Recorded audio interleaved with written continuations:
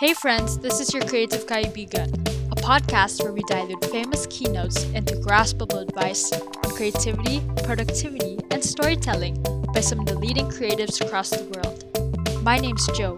I'm so honored to be your host, and I hope you enjoy the episode. Let's start the podcast.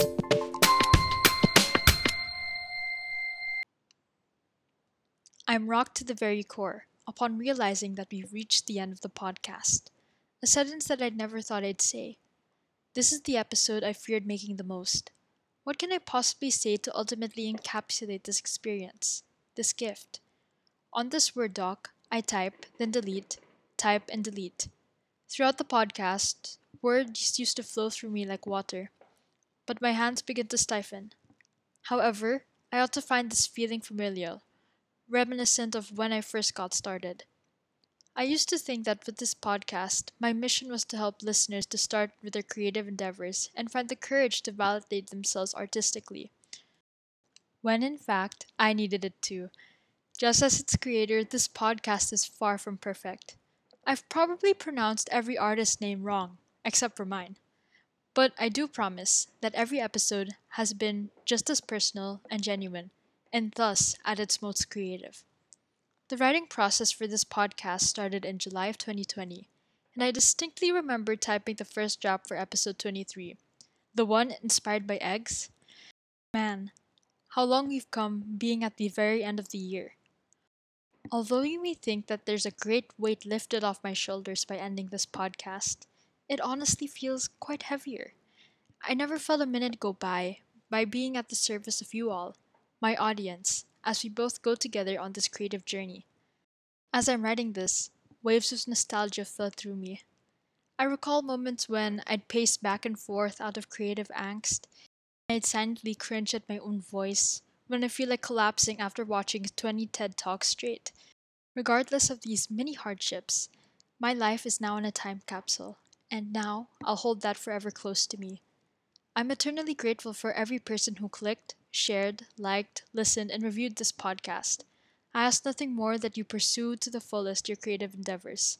This podcast would have been possible as well without the inspirational work of creatives across the globe. It's because of their long standing keynotes that we are exposed to the great ideas of humanity. I hope going forward that you delve online researching the background of these speakers and their previous works. I've made sure to provide the URLs of the creative works of these well established artists in the episode's description. I wish that Creative Kaibigan pays homage to these influences that came before us. I fully embrace that my ideas are never my own. I'm humbly just a messenger of these ideas. With wide eyed optimism, I hope that we've gained the confidence to collect and resonate with inspiration from anywhere. I'm truly thankful that you've allowed me to be alongside your journey in harnessing your creative inhibitions. I ought to say that you've given me a blessing that I now know I can never repay. Now, with 100 episodes under my belt, I'll treat every creative endeavor going forward like starting over again. Even after 100, this is just a glimpse of what is to come. Now, for the last time, let's look at more well established advice from Chloe Noor Korwashi. Please do forgive me if I pronounce her name wrong. In her Thrive Global 2019 article, The Surprising Downside of Achieving Your Goals.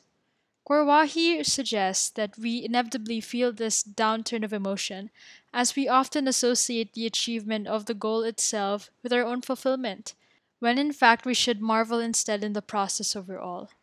Not only that, she interestingly notes that the sacrifices we potentially make for those potential goals often lead us to neglect the other valuable factors we ought to prioritize in our lives.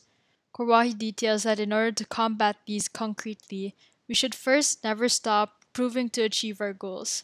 She quotes Professor Sonia Lyomborsky. Once again, please do forgive me on my incorrect pronunciation.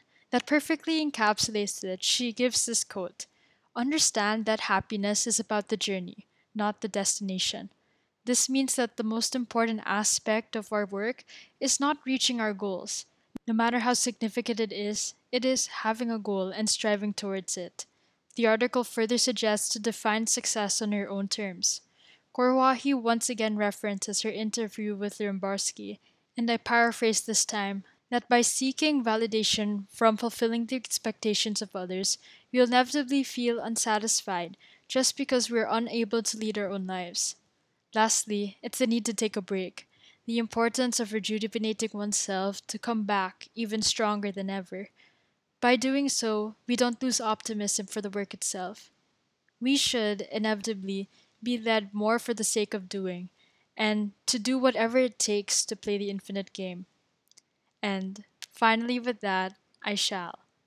Thank you so much for making me part of your journey at Creative Kaibigan.